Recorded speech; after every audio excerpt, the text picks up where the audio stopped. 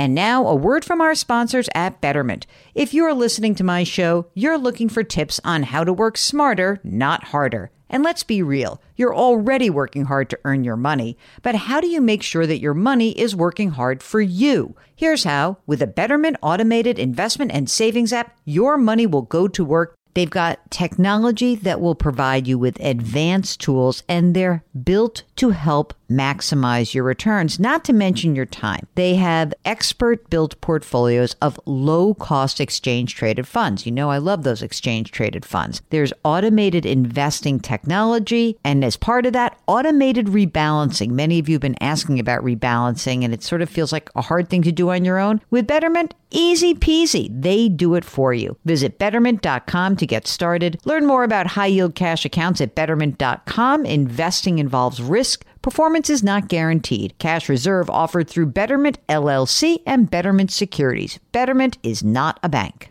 With Fidelity Wealth Management, a dedicated advisor can work with you on a comprehensive plan to help you reach your wealth's full potential. Plus, you'll have access to specialists in estate planning strategies. So you're not just growing and protecting your wealth, you're sharing it. More at fidelity.com/wealth. Investment minimums apply. Fidelity Brokerage Services, LLC, member NYSE, SIPC.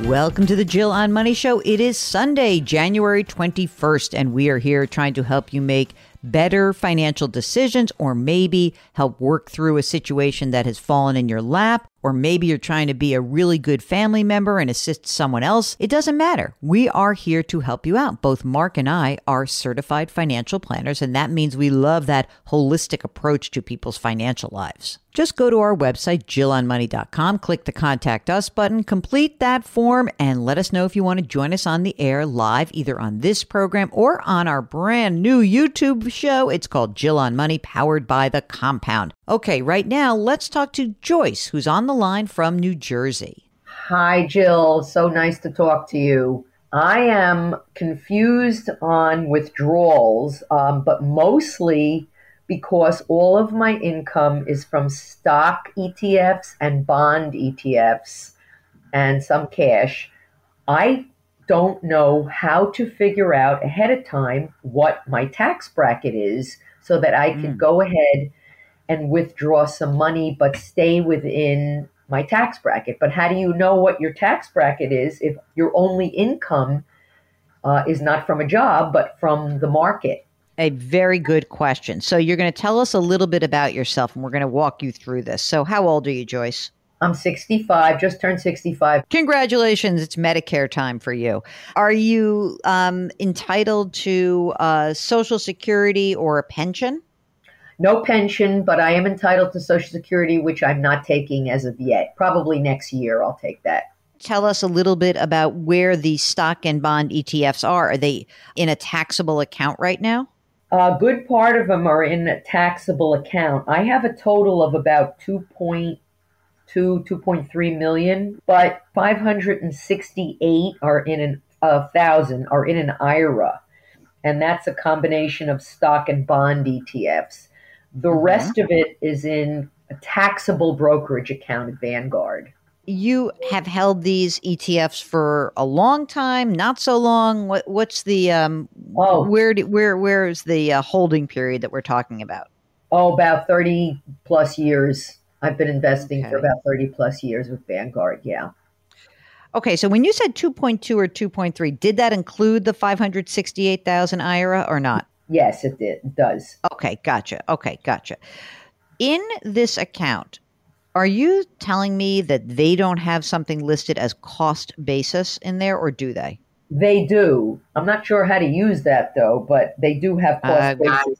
Yes. Okay, good. I'm going to explain that to you. So the IRA, we're going to leave aside because I presume you're going to leave that be until you're forced to take money out. Is that the plan? Well, I don't know yet because I'm thinking maybe I should take some out now so I can avoid, very large taxes later at age 72. So that's the other part of it. Okay, so you've got 1.6 in a taxable account. I'm just going to round it. 580 in an IRA. What about Yeah. plain old cash? What do you have in the cash? Yeah, I do have, I probably have about 130 to 140,000 in cash. Some of that's in the IRA, and a little bit of it is in the taxable, but most of it is in the IRA. I believe I have a money market in my IRA that's about 120,000. I took that Hmm. out about a year ago because I got scared.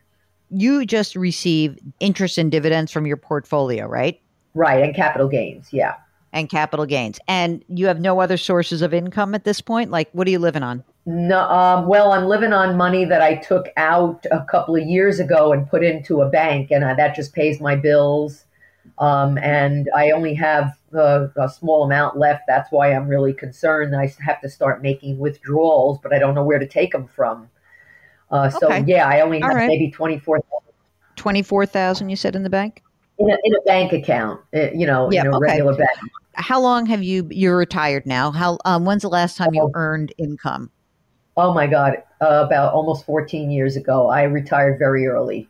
And are you partnered or single? Single, no children, no debt at all. I have a home that the condo that's paid off, and I actually have another condo in California that's also paid off, but mom lives there, and I own Okay. that with her. I think you're right in that inside of that retirement account, what might be quite lovely is to start pulling money out and just pay tax on it. And then you don't, I mean, you filed taxes last year, so you got tax documents from Vanguard. If you looked at last year's tax return, do you remember what the number was in the lower right hand corner? I do. It was 69,000, and with the deduction, I think I ended up with 57,000. Hmm.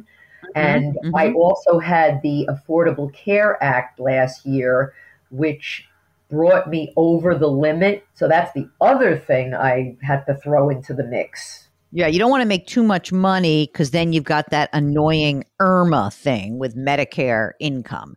So, IRMA, everyone, if you're listening, you don't know what this is income related monthly adjustment amount, which is when you make a lot of money and you're receiving, or just when you make a bunch of money in general. I don't want to say a lot, but you make money. The more you make, the higher the contribution you have to make towards Medicare. The reason you had $69,000, why did that money come out? Well, that was mostly interest and dividends, or is there any sale that you made?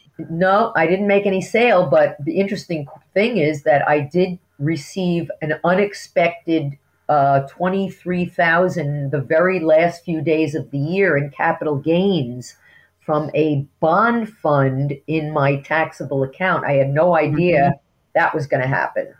Yeah, sometimes they make those distributions. They sold the bonds, you didn't.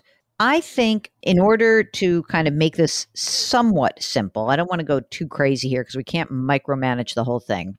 You're mostly paying tax at a rate of, let's call it about 22%. That's your highest bracket. Okay. And if you made a little bit more and you went into the 24%, it wouldn't kill you, right? But what I think you want to maybe do for this year is we would take the money out of the IRA and pay the tax on it. I wouldn't take all of that cash out at once. So here we are. You would like to replenish your bank account, right? I mean, you Yes. want to have some money to live on. How much money do you need to live on a monthly basis? Probably the most I would need would be about 4,000 a month.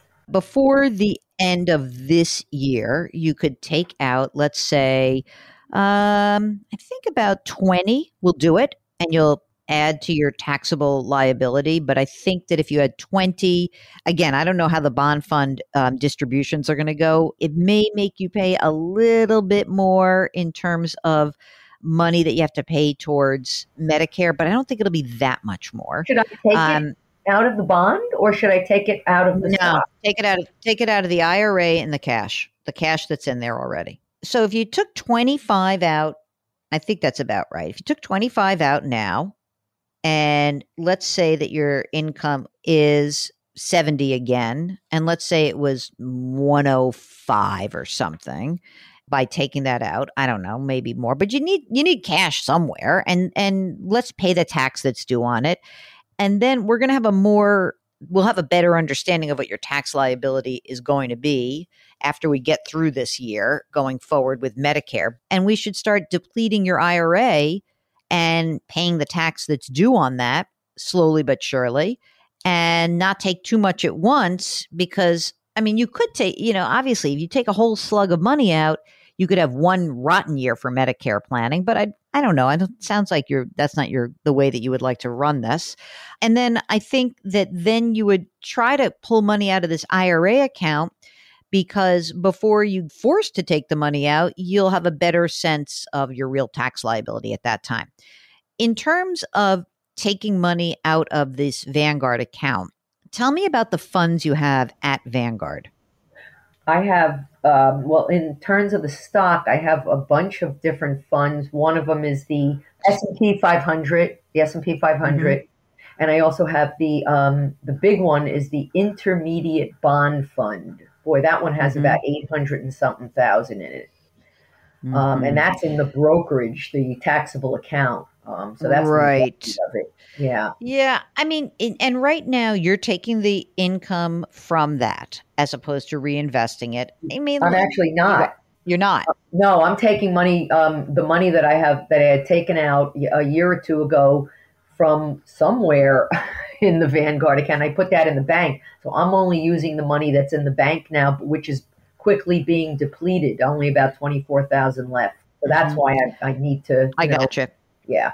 I got it. I mean, so what happens is when you have these, even though you're in an index fund, when a bond matures in the bond fund, let's just pretend you owned an individual bond yourself, right?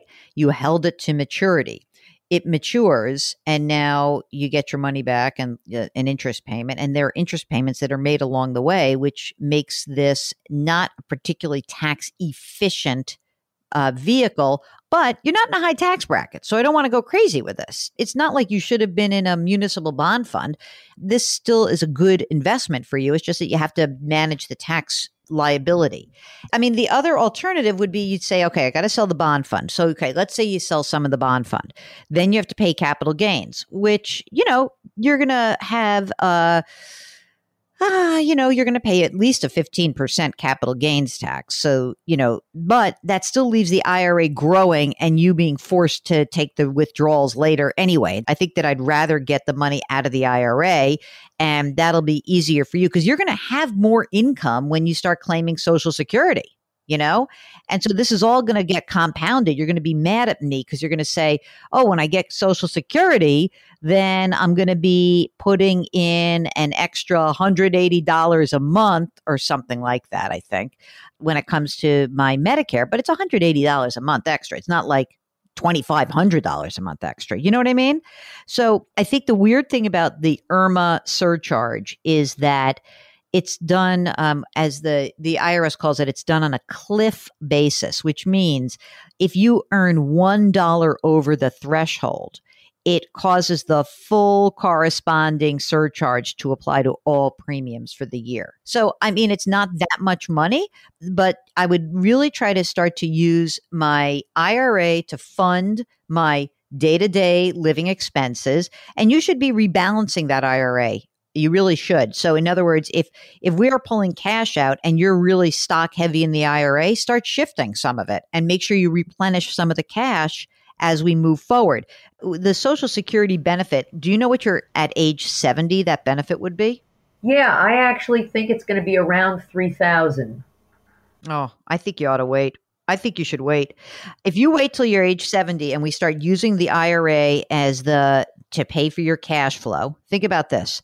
And you whittle the IRA down, and let's say, you're only, so it's 5 years and 300 grand comes out, you basically have half as much money in your IRA. You let the taxable account grow, you get your Social Security at your 3 grand a month. And then, I think what's going to end up happening is that your 3 grand a month plus your minimum required distribution is going to be kind of all you need to live on. You can tap into the Vanguard taxable account, but I think that sounds like a pretty good game plan. It does. Where should I take the money from to replenish the cash? Should I take it in the IRA? Tell me what the split is. Is it like 50-50 or what's the allocation right now? I'm thinking the allocation is more stock than bonds in the IRA. I think it's probably like 70-30. Okay. Easiest thing you can do is once you take the cash out, move to 60-40, and then you'll have the cash out. And you should stay with 60-40. You got plenty of money. You don't need all the money you've saved. And by the way, are you at all charitably inclined?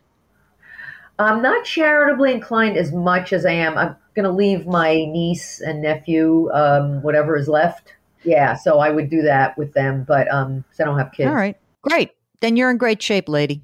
Go out and enjoy yourself in New Jersey, and be careful because those New Jersey drivers, at least as I experienced them here in New York City, a little crazy. Got to tell you.